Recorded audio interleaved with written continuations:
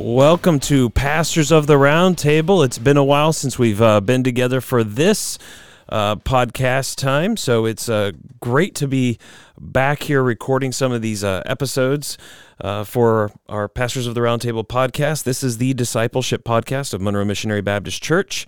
It's brought to you by Together in Christ, the teaching ministry of MMBC in Monroe, Michigan. And as usual, we encourage thoughtful discussion about the Christian faith and connect you to the people and the ministries of MMBC. Sitting around the table, again, the pastors here at the church, Tim Icoangeli, Scott Slater, and I'm Spencer Snow, the discipleship pastor. So it's been a little while since we started this series of podcasts going through Christian denominations, or maybe it's better to say traditions, Christian different traditions. So we've talked about Roman Catholicism, Eastern Orthodoxy, Lutheranism, the Reformed tradition. This week we want to talk about the Anabaptist tradition. The Anabaptist tradition, which is a unique tradition, which today many people would think about Mennonites, the Amish. There's a group of people called the Hutterites who are also fall underneath this Anabaptist tradition.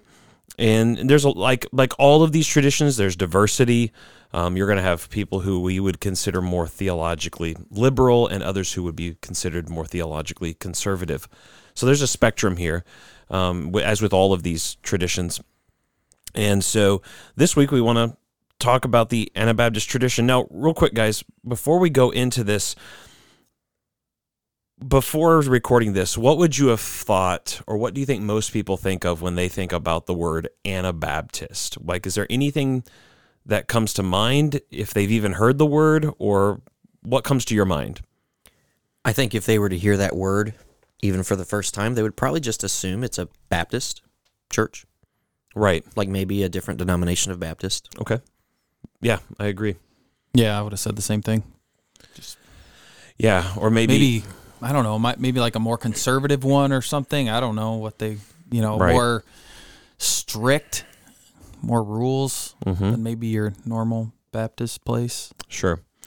It probably depends too upon what Right. group, like, was if in your area. Yeah, so Yeah. like if you're from certain places where, for instance, the Mennonites or the Amish are heavy located at, then you might have one perspective of the Anabaptist tradition, contrasted with if you have a maybe more mainstream or liberal Mennonite church nearby. That's going to skew. Well, see, even then, like before our conversation, I don't know if I would even have thought a Amish person or a Mennonite person was an Anabaptist. Okay. I wouldn't have even put those together. Right. Yeah, and they would fit underneath the broad umbrella of the Anabaptist tradition. So I've got a picture of a book by a guy named Walter Clausen here on the handout I gave to you guys, and it's titled Anabaptism, Neither Catholic Nor Protestant. And as with most of the denominations that we're going to talk about here in this podcast, a lot of them, like there's the Reformation and what the consequences of that really kind of gave birth to a number of different Christian groups and traditions, one of which is the Anabaptist tradition, because at the time of the Reformation, when the Western Church split apart, you had one church that stayed with one side that stayed with centered around the Pope in Rome. That is known today by us as modern-day Roman Catholicism. There was a group of people that, then there were people that didn't ally with them that may have been more Protestants, and the Protestants really kind of grouped together underneath followers of Martin Luther and the Lutherans, and then there was another group of people that were the Reformed tradition that followed maybe more of like John Calvin and people like that. Presbyterians, kind of like that tradition. But then there's another group of people that kind of come out of this breakup of the Western Church, and that is a broad group of Anabaptists. There was actually quite a diversity of groups that kind of sprang forth when this when there was this breakup happening. There was a bunch of these other groups that as well kind of came out with the Anabaptist tradition. And so they're distinct from Catholicism and distinct from Protestantism, what we would think of as being a Protestant. one of the things that's interesting is a guy who was a Reformed pastor at the time of the Reformation. He has a really cool name. His name's Wolfgang Capito. Wolfgang Capito. But he has a statement about a guy who was an Anabaptist. And this was his perspective as a Reformed pastor. And whenever he met the Anabaptist and interacted with them, this is how he understood them, and this is kind of his perspective on them. He says this: "Now we were not in agreement with him," this certain Anabaptist guy named Michael Sattler. "Now we were not in agreement with him, as he wished to make Christians righteous by their acceptance of articles and an outward commitment. This we thought to be the beginning of a new monasticism." So what's interesting right away is that whenever this particular Reformed pastor looked at the Anabaptist, he thought this is a new form of monasticism. In other words, it's another form of being a monk or a nun, in a sense, right? Of cloistering yourself apart. And also, they were concerned about the Anabaptists being focused upon a works righteousness as well. So that's interesting from an early perspective. That was his the way he saw it. And I think that is in some ways a fair description overall of this tradition. In some ways, they believe a believer's baptism, which is something they would have in common with us, but they do so in such a way that they're almost like a new monasticism, a new monastic order where they are separated from the world and almost cloistered from the world in a certain sense.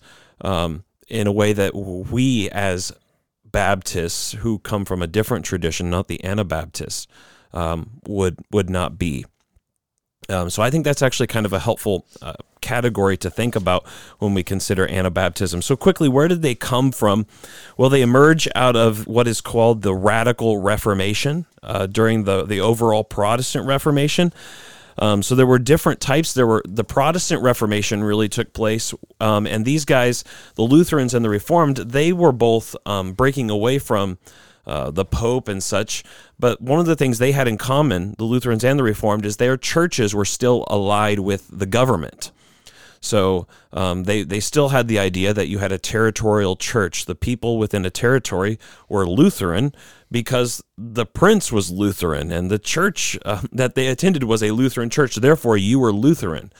And so state power was still at play here and such. But the Radical Reformation comes during this time, and they're kind of taking another path and really kind of pressing the envelope of theology, but also of kind of, in some ways, you get the feeling that there was this idea that it's time to change and almost transform the church, but maybe also bring the kingdom of God in a sense here and now.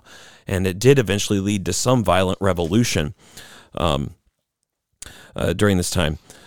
Let me continue. I'm looking through the handout here that I've got here.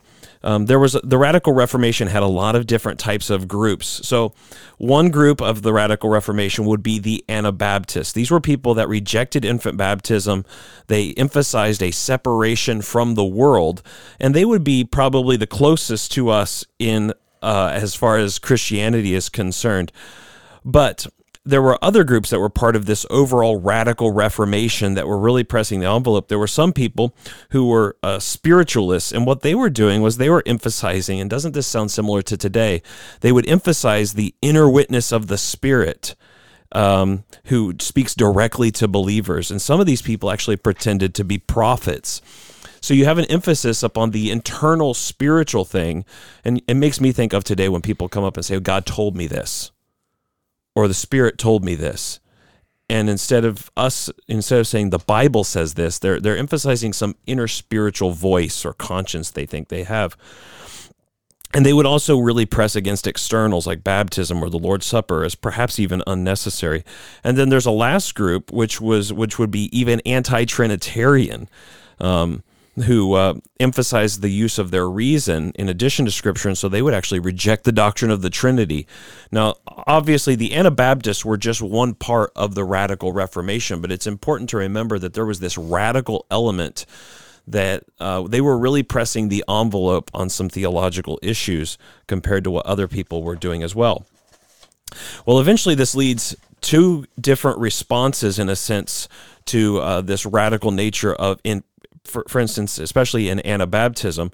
Some, or perhaps we should just still talk about radical reformers. Some expressed their ideas through revolution. There was a guy named Thomas Müntzer who really led about and was more about revolution. You think almost about more violent revolution. But then there was also people later on, like Menno Simons, who is kind of where the name Mennonites comes from, and he emphasized pacifism.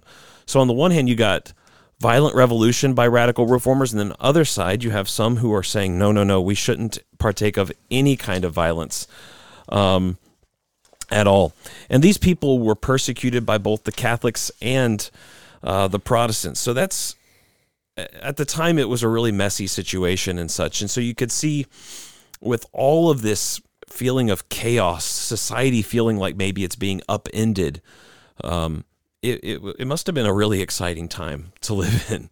Do you know if there are any connections, like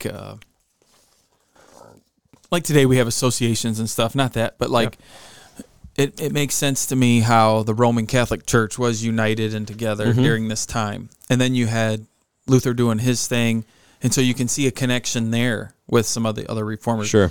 In the Anabaptist tradition, as it was emerging, they're kind of spread out on the map some. Yeah. Was there still a connection between those churches, or was it like almost independent movements happening? That's a great question. I'm not sure, honestly. Okay. I don't know. I'm sure there's some level was at least some kind of informal brotherhood or people knowing each other, but I don't know if there was actually like a formal, what we would think of as association or church connections. I don't know that.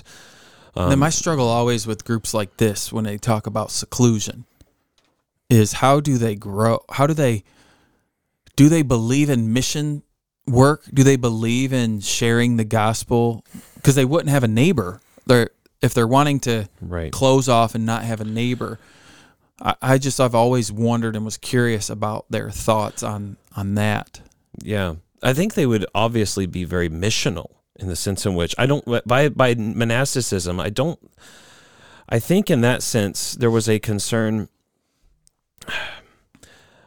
I think part of it is I want to be fair to them. Yeah. What I'm saying here much as well is not necessarily all, like for instance, the revolution stuff and everything. I want to say right away that that's at least with the Radical Reformation broadly, not necessarily with all the modern day Anabaptist groups. Most of them, I'm assuming, at least the Mennonites and the Amish, they would be pacifists in belief. But there's almost this idea that one of the things we have as Christians, I think, that we would all share on the table is that the kingdom of God is not going to, we're not going to be able to bring the kingdom here right now. Mm-hmm. Right? The kingdom of God, we believe it comes through preaching, through the ordinances, through faithful church life, but we don't believe before the resurrection. Like, we don't think it's our job to transform society or to all those things. I think there's, it doesn't seem like, and especially one time I was talking to a more, he would probably be a more on the left side of Mennonite life.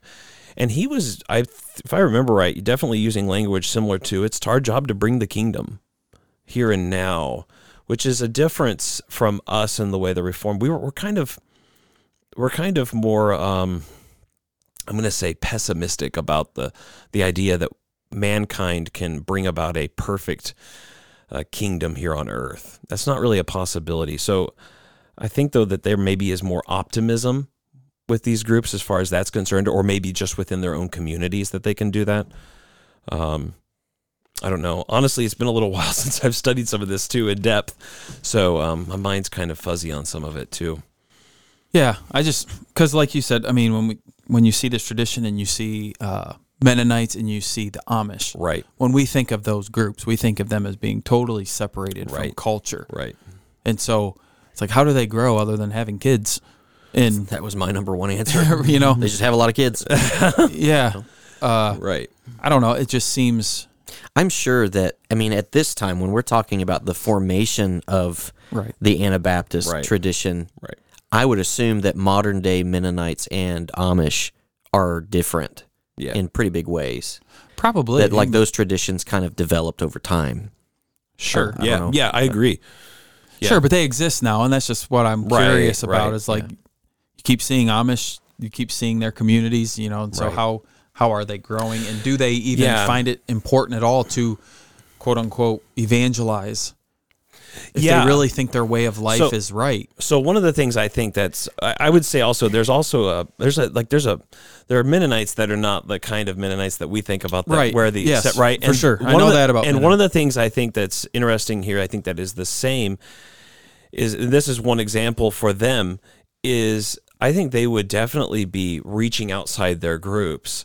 But it would be the idea that the church ought to be involved, not simply as church in preaching the gospel, but it's also the church's job to bring about what you and I would think about maybe as more the state's role or whatever. But it's the church's job to bring about, to do a whole bunch of other things. Maybe it's feeding the poor, feeding the hungry, or taking care of the poor, doing more social programs. I think there's certain groups, at least it's fair to say, of Mennonites who would see that as the church's job to do that as well, to take that on, to transform society, to bring the kingdom in all of those ways, which is what I would think. That I don't think the church, I don't think our understanding of the church and of sin, the nature of this world, is that the church's job isn't to do that, and that it honestly can't be done really until the resurrection takes place. Now, there are people that can do that outside of the church as Christians in your ordinary lives, but it's not the church's job to redeem society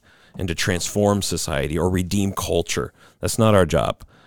Right, but from my little knowledge of Anabaptists, it seems like it'd probably be the more liberal ones theologically who are doing that work that you're talking about, of like feeding the poor, reaching out, feel they need to And so I guess my question is more for the conservative side. Yeah.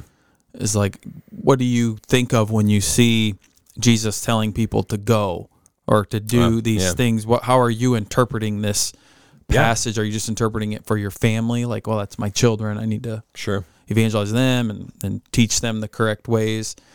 Because they're, you're just trying to go in. I mean, it wasn't too long ago that Christians were asking the question about the Benedict option of even us in our faith now, of saying, has culture gone so anti-Christian that maybe we should just seclude ourselves to save ourselves from destruction? And the big pushback to that is, wait a second, we're supposed to be a light. Right. We don't really have that choice. To go and do that as Christians. Well, it seems like the groups that are prevalent today that I think about when you say the Anabaptists that we see here, I see them secluding themselves, and so I just think it's two sides of the same era, though. It's either we transform society or we seclude ourselves. And the traditional Protestant perspective has been, no, the church's job is not to transform society. As citizens, we are in the world, and we are salt and light as citizens, but we've maintained that distinction between church and state. And I don't know, we've also had that idea that God has two kingdoms. He rules his spiritual kingdom in one way, and he rules the earthly kingdom in a different way. And I don't know how comfortable the Anabaptist tradition is with that distinction. They almost collapse the two. You know what I mean? To be fair, we see that in our tradition. Yeah. To be fair to them, we can see, we might look at people who are Amish and say, that's so weird. Right. Or even maybe what you're talking about on the other side of like, we're going to bring God's kingdom here. We might have people say, man, that's just odd. But definitely within our own tradition, I mean, I see it where we think our job is to change culture, where the church should be a beacon for politics. And, that's how we're going to change culture, is to get in this, and we should really be pushing this. And I definitely see that, but I also see the other side. I see people who are like, we should have nothing to do with it at all. Yeah, right. And like what you're saying is like, well, maybe it's not the church's role, but as individual Christians, you definitely have a role in your society. Definitely. But so it seems like there's a line somewhere, and it's not really easy to define where it is. Because I think we would all say, like, yeah, as a Christian living in your society, you should function as part of that society. And you're going to do that in a Christian way. And at some point, if somebody cares a little bit too much about that and sees that as their purpose, than like in terms of transforming society, like what y'all been saying. Yeah. So it just seems to me like a line that's not really defined easily. Sure. For people. Yeah. You know, and I think that probably causes some confusion. And I think perhaps, too, it's interesting to think about this. Anabaptism was born in a time where church and state were so linked together that to separate yourself from the church was to separate yourself from the state. Yeah. So maybe in an ironic way, they've maintained that that same almost perspective, but it's almost like we are separated from the state and the church. We're our own, you know what I mean? Instead of balancing and understanding those are two realms that are both legitimate within their own spheres. And I'm not saying the Protestants didn't. The Protestants really understood that as well, and did that differently. But I always understood that the what do you call them, the magisterial reformers, the other side of this, like that they actually didn't want the separation of the church and state. They wanted this. They wanted the two to stay together. Well, I think they would say they were distinguished from each other, but they definitely wanted they wanted an established church that was state sponsored. Definitely, they had no concept really that to be fair to them, that's just the way it had been. Yeah, and I don't agree with that, but I could see why, if that's just what has always been, then you'd be like, okay. Okay, a few things you should know about the Anabaptist tradition. I've got a couple of things here. One guy named Palmer Beckett says he's got a thing, what is Anabaptism? He's got 3 basic points, and he says Jesus is the center of our faith, community is the center of our lives, reconciliation is the center of our work. He says, being a Christian from an Anabaptist perspective is a combination of believing in Jesus, belonging to community, and behaving in a reconciling way. That's just one perspective from an Anabaptist about what they are about. So first of all, it's very important right away to point out the Anabaptist tradition is an attempt to restore the New Testament church, not to reform the existing church. Right here, you can see, I got a quote here. It says here, I think this is maybe from, I don't know where that's from. Maybe that's from the United States Mennonite Brethren or something. They said this: Luther, Calvin, and their associates wanted reformation of the medieval church. The Anabaptists wanted restoration of the New Testament church. Yeah. And so what do you think about that? I mean, that makes sense to me of what they're saying, because Luther's objective wasn't to like start a whole new thing. He wanted the Catholic Church to better itself, so to speak. And so for us as Baptists, if we're being fair, we would argue he didn't go far enough in what he was reforming. And that's kind of what they're saying, is what he's doing is just trying to tweak this religion. No. We think that has went way astray. We're trying to get back to the New Testament of what it should be. And that's basically, let's wipe that out and start afresh almost.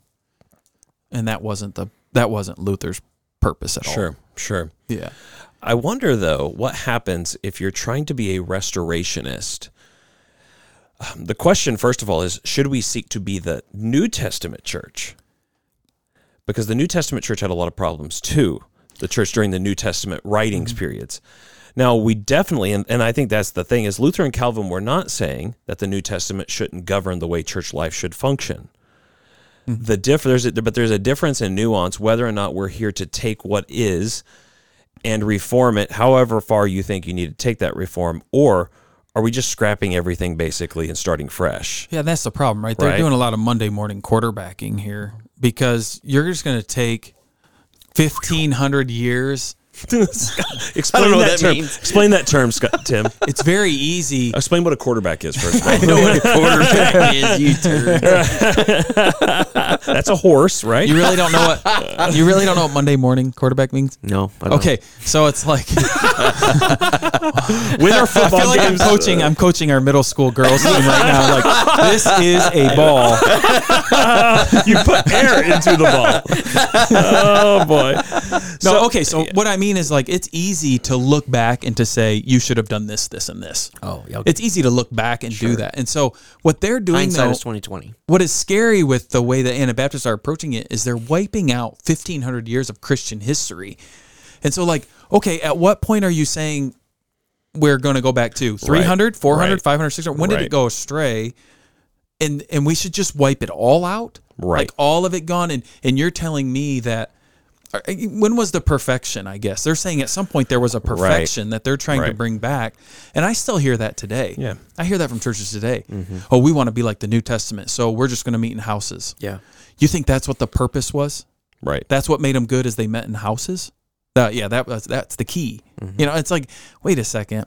Yeah. Even those churches had problems because Paul's writing to churches. You're all messed up. Even the account. I've pointed this out to the youth because I've mentioned this several times on our podcast. We're studying Acts, and even in the book of Acts, you see that there are problems within the New Testament church. Yeah. You know, there are people who are hypocritical and lie and are judged for it, and it says that the response of that judgment is that everyone became afraid. In a sense, like they saw that, whoa, like I need to watch out here. And so trying to become like the New Testament church as if that's going to solve all your problems. Right. That doesn't make much sense. But I think you said this, Tim, and maybe a little bit even different nuance to it is that I think we see this kind of dynamic even within our own denomination of Southern Baptist churches, where it's like there are some people who see problems in the denomination and they say, okay, well, let's stay here, let's fix a couple of things, let's tweak things here, tweak things there. But then you have other people who are like, nope, out, overboard, let's throw it all away, let's start something totally new. So, I mean, I'm just pointing out, like, this kind of dynamic seems to have just stuck, all through church history, from this point on, of just you have people who want things a little faster, a little more aggressive, and that seems to be kind of what they're thinking. Yeah. And we've just tended to say that that's the New Testament church, or that's the early church, and we often forget that there are dangers with that. Yeah, I mean that's an easy thing to say. I think for churches is, we're just trying to be like the New Testament church. That's an easy, like, what do you mean? What do you mean when you say that? What do you mean by that? Because even do you want widespread persecution? Well, like even with the Anabaptists, I mean, you have in here 12 principles of Anabaptists. You didn't mention it. It comes from the U.S. Conference of Mennonite Brethren Churches. Number 1, a high view of the Bible. Okay, right. Everybody says that. Right. What church doesn't say that? If you're a Protestant church, or they're not Protestant, but you should have that. Right, because they say that, but then they go on to say other things that were like, wait a second, I don't think that's a high view of the Bible. If that's your main focus, like you were saying, reconciling the world and culture, like, wait a second, that's what we're supposed to do? Right. That's what we're going to do? Right. I think the Bible says something actually really different. So I don't think you have a high view of the Bible. Right? And so the New Testament church thing to me is the same type of language. Yeah, and I think it's helpful because while I would say, and I think we would all agree, during the Middle Ages, the church got really jacked up. Yeah. There was some bad stuff, and structurally, I mean, we would have differences over the ordinances of baptism, supper, and so we acknowledge all of that. But the question is, did the church cease to exist? Jesus said the church would never stop the gates of hell will never prevail against it. Can God work even in spite of all of those external problems and theological problems? But did the gospel get extinguished? No. And that's the wonderful grace I think we see is there is no denomination can claim to be perfect. The amazing thing is that God works in any of us, and he takes it all. And the gospel is powerful enough to penetrate and to be simple enough about, Christ is able to save in all of these situations, and he was able to save in the Middle Ages. So there was a church there. Now, maybe it got clouded. Yes. That's why the reformers even said, we got to go back, and we disagree with certain of the reformers. But we all have that general emphasis, though, that the New Testament, the whole Bible governs our church life and our practice and our beliefs. But it's a different emphasis whenever you start moving from Reformation to saying, well, we got to restore. I mean, think about it. The Mormons are restorationists. they believe the church was lost and it was only restored with Joseph Smith at this time. Whenever you get people talking in this language of restoration rather than reformation, I get a little uncomfortable because it also starts to sound like innovation. So that's where I was going. I think the non-denom churches is what we're talking about today. They're like the new Anabaptists of that's a good point. And what's interesting is a lot of the non-denominational churches are starting to do tactics that they did in medieval times that the reformers wanted to change with their worship in different styles. But they're you see signs of like, we're not your grandma's church. We're different. And I always struggled with that with these non-denom churches because they say they have no history. Right. They're like this new thing. And a lot of times they'll say we're going back to the New Testament way. We're going to follow Jesus's words. We're going to love each other. That's going to be our focus. We're going to do anything we can to reach people with the gospel. And they just erase all this past history. To me, it seems like of the church. Yes. And they come into all these other problems that they're facing.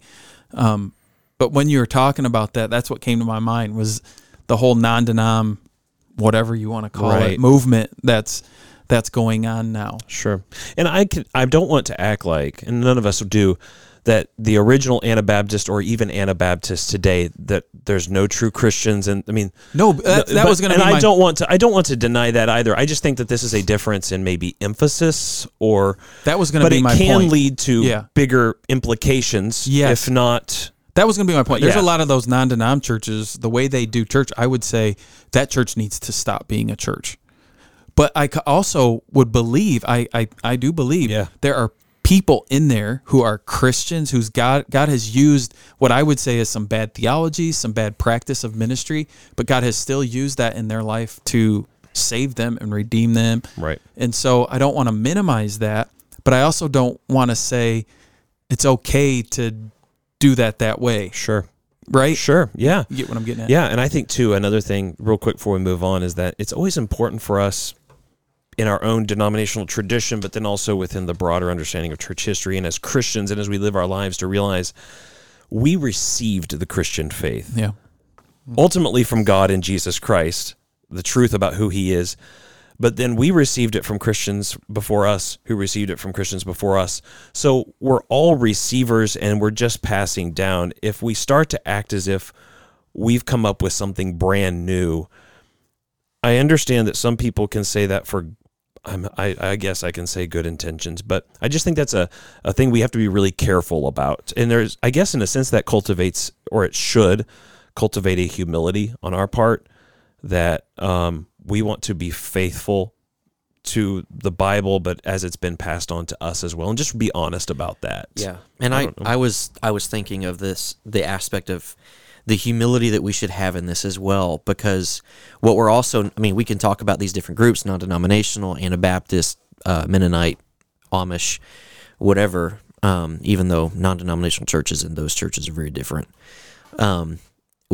We also, I think, would understand that there is a tendency throughout history to always drift away from the truth and from what has been given to us in Scripture. And we are very tempted all the time to innovate and to change things. And so, and just the concept of, well, what should we do to change things, to actually make it healthy? Should we reform or should we find revolution, in that sense? And just at the same time, like we, and in our own tradition, always have to be thinking of where have we drifted? What do we need to reform, and try to correct? Not that we're trying we need to get back to the New Testament church, but just the recognition that we are just as susceptible as every generation that is before us to fall into a way of thinking that is not biblical, that is not correct, theologically even. And we just need to approach conversations like this with humility. Correct. Like what you said. Correct. That just made me think of that. Good point, Scott. So there's a difference in emphasis about restoring the New Testament church. The second thing I think is one that's really important, and this again, there's just a broad brush. I'm stealing this from the Global Anabaptist Mennonite Encyclopedia online. You can look at it online. So this is from stuff online, and I want to preface this with, I realize there are Mennonites and people in the Anabaptist tradition who would not agree with everything I'm going to say here. There are probably more evangelical, closer to our understanding of sin and salvation, but this is at least on this website for an encyclopedia of the tradition. So take it for what it's worth. So one of the things I want to talk about is that what is the problem that mankind needs to be saved from? Original sin. And one of the things you see here, at least from this encyclopedia article, is that the fall of mankind into original sin inclines humanity to evil, but is not total or debilitating. What we see here, and the reason we talk about original sin is because what we think the problem is going to have ramifications for the solution that is needed to save us. This is what Anabaptism, at least according to this article, believes about our problem in sin. They say this: Anabaptists have a unique approach to original sin, an approach that supports their understanding of salvation. They affirm the historical reality of original sin, but deny that its power over the individual is final and absolute. That is, they hold that evil has entered the world through the first human parents, and that all people are sinners because of the ongoing effects of that act. Yet the effect is not understood as total and debilitating. Something of the image of God given with creation remains. This provides a point of entrance for the Spirit of God. As well, this gives the person as such the capacity to exercise a free decision with respect to the invitation to salvation. In the light of the above, it is understandable that Anabaptists have had some appreciation for the position of Pelagius rather than Augustine on the question of free will. So that's obviously incorporating some early church, a very famous dispute that's between Pelagius and Augustine on the question of sin, grace, and the will. But really, one of the things right away we see is that while sin is bad, it hasn't totally taken away mankind's freedom to respond to God. We're not totally enslaved. Any thoughts on that before we move on? What does that do for our understanding of salvation then? It's kind of like hey, God, meet me in the middle here. Right. I'm going to go so far, you go so far. Right. But, it's like if I'm going to go pick up my nieces because they're going to come spend the night, but they live 2 hours away. Hey, let's meet an hour away, right? So we can meet in the middle, and then I'll take them, right? There's work on them, Correct. work on me. We're going to meet in the middle. But the Bible just speaks of something very different, of like, there's no meeting in the middle. God had to come here, Jesus in the flesh here, Right. to reconcile fully what I can't do. I couldn't do it. I can't go one step. I couldn't go 1 inch. Jesus didn't have to just partially die. Right. He had to die all the way. Yeah. And raise all the way for us. Mm-hmm. What denominations, so I guess one of the things that's interesting here is this is actually a perspective that would in some ways be closer to what Roman Catholics teach on original sin and Eastern Orthodox teach about original sin over and against what like a guy like Martin Luther or the Reformed tradition was teaching. One of the things you notice right away is there's a different understanding of mankind's problem. One side's, to varying degrees, says it's bad, but it's not so bad. And then the other side is saying, no, the problem is so bad that we have to have God come and save us completely. So you see two basic camps that all traditions are going to answer that question in two basic ways.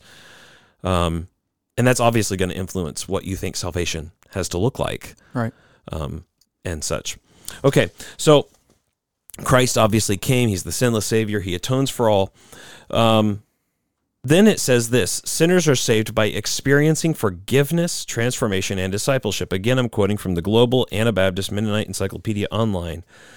It says, firstly, salvation encompasses the entire person, impinging upon every dimension of life. The person becomes a new creation through repentance and amendment of life. Secondly, it is the whole Christ that saves. That is, the work of justification is understood as the incarnation of the life, the death, and the resurrection of Christ in the disciple. One cannot find in Anabaptism the typical Protestant distinction between justification and sanctification. So I want to ask this question. Is it important that we distinguish between sanctification and justification, or should we not really worry about making that distinction like the Anabaptists? At least this article says the Anabaptists don't really worry as much about distinguishing between those two things. I mean, I would say it's very important. I think justification is the work of Christ in our life, and it's final.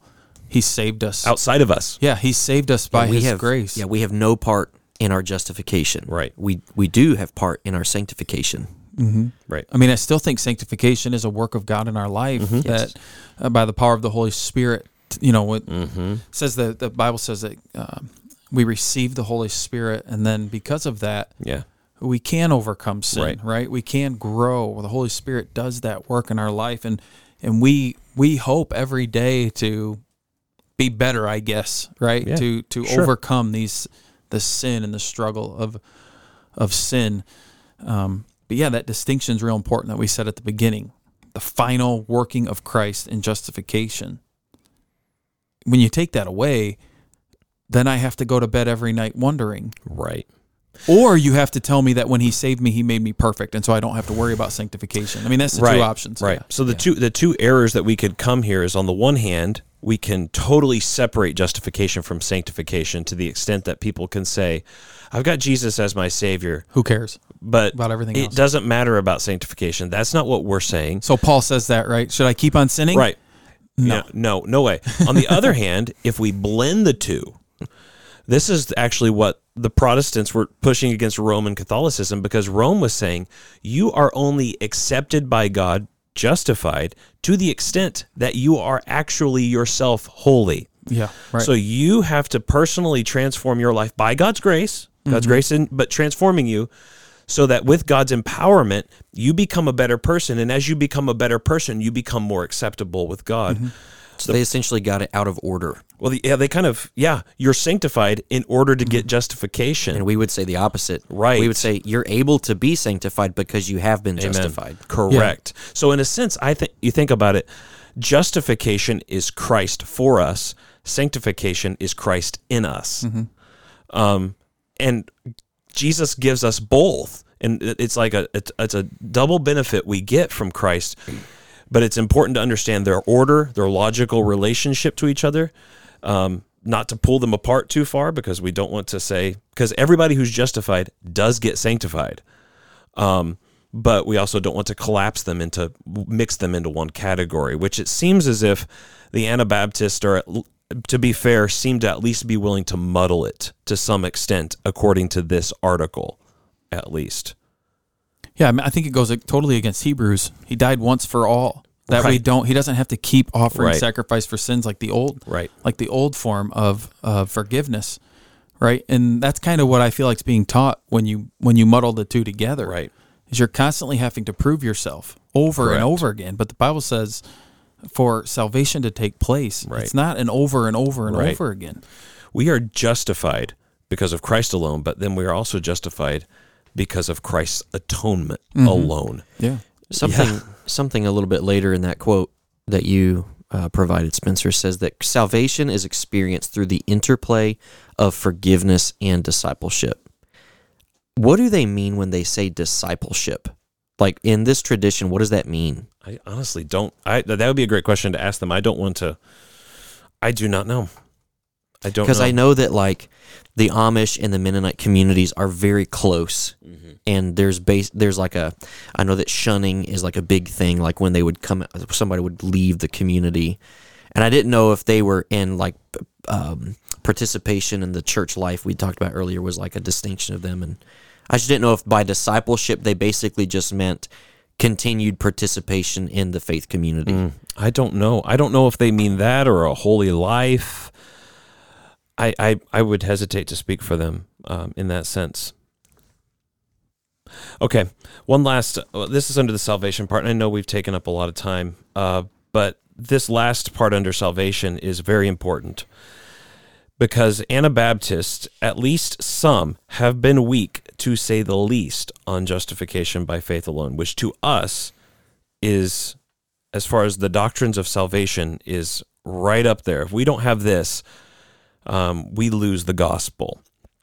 And so this article says this again. Well, let me see real quick. Actually, this first one I'm quoting from Timothy George, who is I don't know if he still is officially a Southern Baptist, but a theologian. He said this: Minnow, talking about Minnow Simons, the guy from which the Mennonites get their name, Minnow and the Anabaptists generally did not accept Luther's forensic doctrine of justification by faith alone, because they saw it as an impediment to the true doctrine of a lively faith that issues in holy living.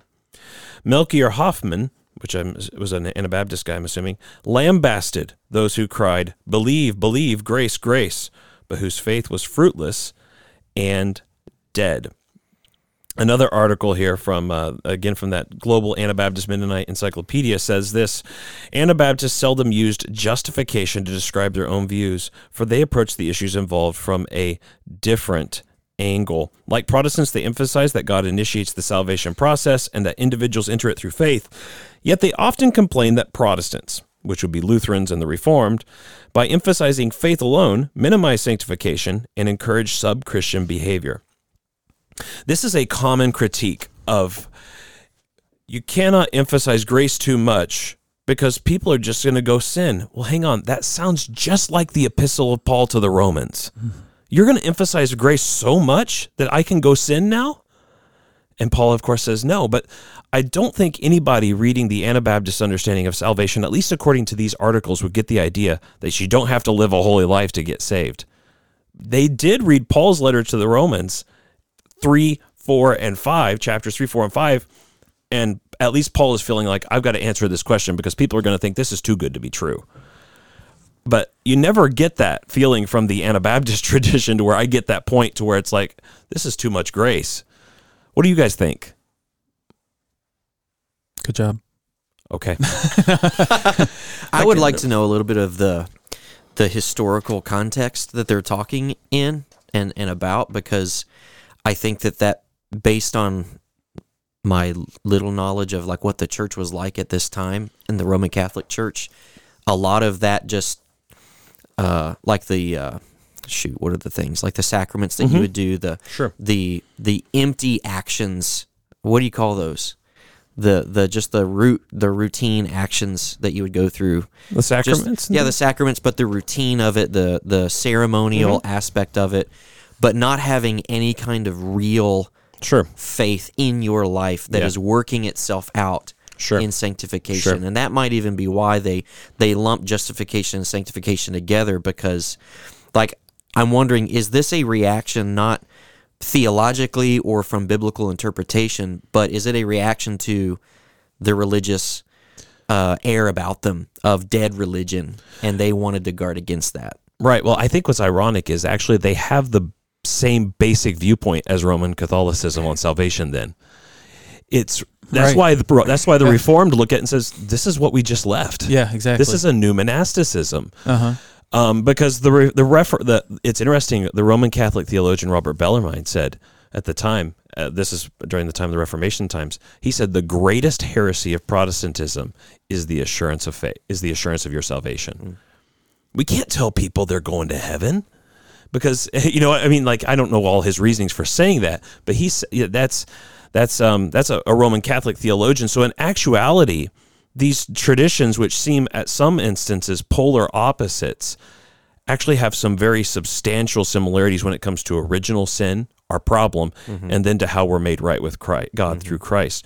Now, obviously, I don't want to say that back then every single person who was an Anabaptist believed all those things. I'm sure there were more evangelical ones. These articles. Yeah, but this is a generalization that I think is fair to apply to many groups.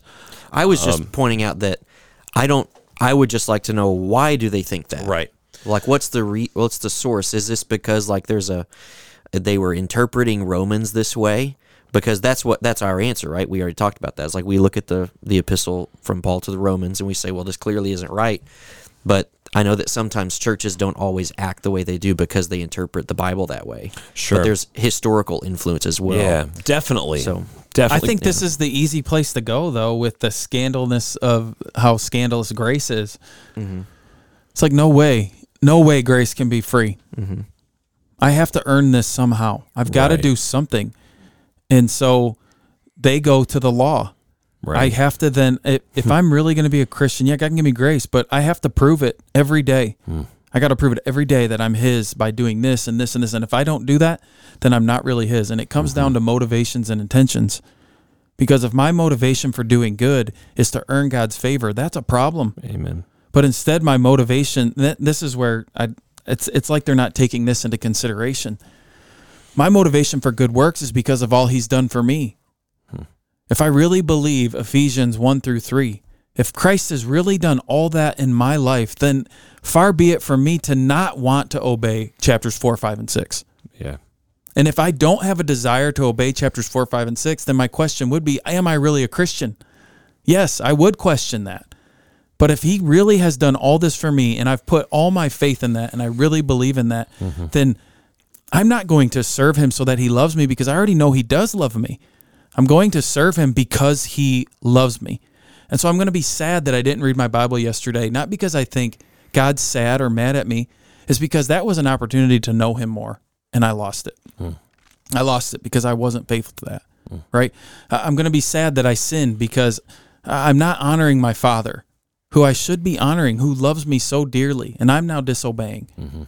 Not because I think now he doesn't love me anymore. No. So our motivations and intentions behind why we do what we do for God, I think, are very telling, right? And we need to be asking that of ourselves. One of the things that also comes to mind is, in some ways, they were very concerned about what we would today sometimes call cheap grace. Sure. The reality is, though, is the answer to that is not to say, yeah, no, there's no cheap grace. You need to work harder. The solution to that is to say, yeah, there's no cheap grace. It was very costly for Christ to get it for you. Right. That's the way to do this. But oftentimes our natural tendency is, and you see this honestly in Protestant churches, is I'm going to throw some new conditions on you. I'm going to start weighing you down, man, because there's no cheap grace. Well, I'm scared of cheap grace too, but again, how do you answer this question? Yeah, who got the grace for you? Well, I just mean like what I think of cheap grace. I think of being at Vacation Bible School and saying, "Boys and girls, raise your hand if you want Jesus and go to heaven." Yeah. 1, 2, 3, 4, 5. We had 14 saved today. Yeah. Congrats. To me, that's a cheap grace. Yeah. You're lying to these kids. I was going to say, like, the tension in this conversation between these two things that we're talking about is why we have to, as pastors, preach the whole Bible. And it's why we have to go through not just one part of Romans, but all of Romans. Because, where in the beginning of Romans, Paul emphasizes so strongly justification by faith, it's in a few later chapters that he will say some of the strongest words about dying to sin. There is an expectation that you will no longer walk in this way. Right. And you have to have both. And so, like in our own church, in Monroe Missionary Baptist Church, there are some people who probably need to be rebuked for like wanting this cheap grace. I'm not thinking of anybody specifically. No, yeah, I mean, right. It's just like there are some who think all I have to do is have this easy believism, and I don't have to actually walk in holiness. I don't love the Lord, but that's not a problem because I was baptized. That's a problem. But then there are also other people that need to hear the other side of it. They need to hear, you are not saved because of your devotion or your the way that you serve consistently. You're saved because of God's grace, and that's it. Yeah. And people need to hear both. Yeah. Right? Yeah. And it's hard. I mean, the Reformation distinguished hard between, actually, I should say Lutheran and Calvin, especially Luther, though, law and gospel. Maintaining between God's commands, which reveal also our inadequacies to do that, but also then His grace, which is just pure promise. And we have to preach both in church life. Christians need both, law and gospel. And but whenever we collapse the two, when the law or some new law we make becomes a gospel, well, then that's a big problem, isn't it? The Whole Christ, the book The Whole Christ. Outstanding. Sinclair Ferguson is this. Gold. Very hard to understand. It is. Gold. I would say it's an academic book, though. Yeah. It is. Yeah. I mean, it's a challenge. You have to read chapters over again. The good news is I believe there is a Ligonier video study with that now. Oh, really? Yeah, where he talks about it. Is it Sinclair doing it? Of course. It's a good boy. book. I mean, I would encourage people to read it. It's a challenge. Don't get me wrong, but it's a good book. And it's not, I don't say a challenge by saying it's 700 pages. It's not. It's not like a real long book. It's just there's also the class. You have to read each sentence 700 times. honestly, what we're going through in Sunday School Devoted to God is also touching on these issues by Same St. Clair author. Ferguson Yeah. on sanctification, but he's already in the book talked about distinguishing without separating justification and sanctification, making sure we understand the categories, but not saying, really good. Okay, well, I see our time is 55 minutes. We could continue on here, but I probably better bring this this thing to a close. It's time for lunch. Do I usually play the outro music as well? Yeah, and you talk a little bit, and then you get it louder. It's been a while since we've done this. Sinclair Ferguson's going to be at T4G this year. He's a stud. Sinclair and Alistair. They're going out with a bang, man. Yeah, they are. Yeah, bringing the in Scottish the hitters. They're probably going to come and say you should have ended this a lot sooner. Those guys are. Alistair's going to say you should come to my conference now. Yeah, no, it's full. I know he won't say that. It's full. I need to register for that. You better register. I know. I'm usually late in doing this. Shocker. Usually. So okay, all right. Well, let's see if we can. There it is. There it is. Go. All right. Well, thank you so much for listening to this. We hope we've been fair, but we hope you've enjoyed this. Hopefully it's prompted some edifying discussion for you, and we thank you for listening. Take care, and God bless.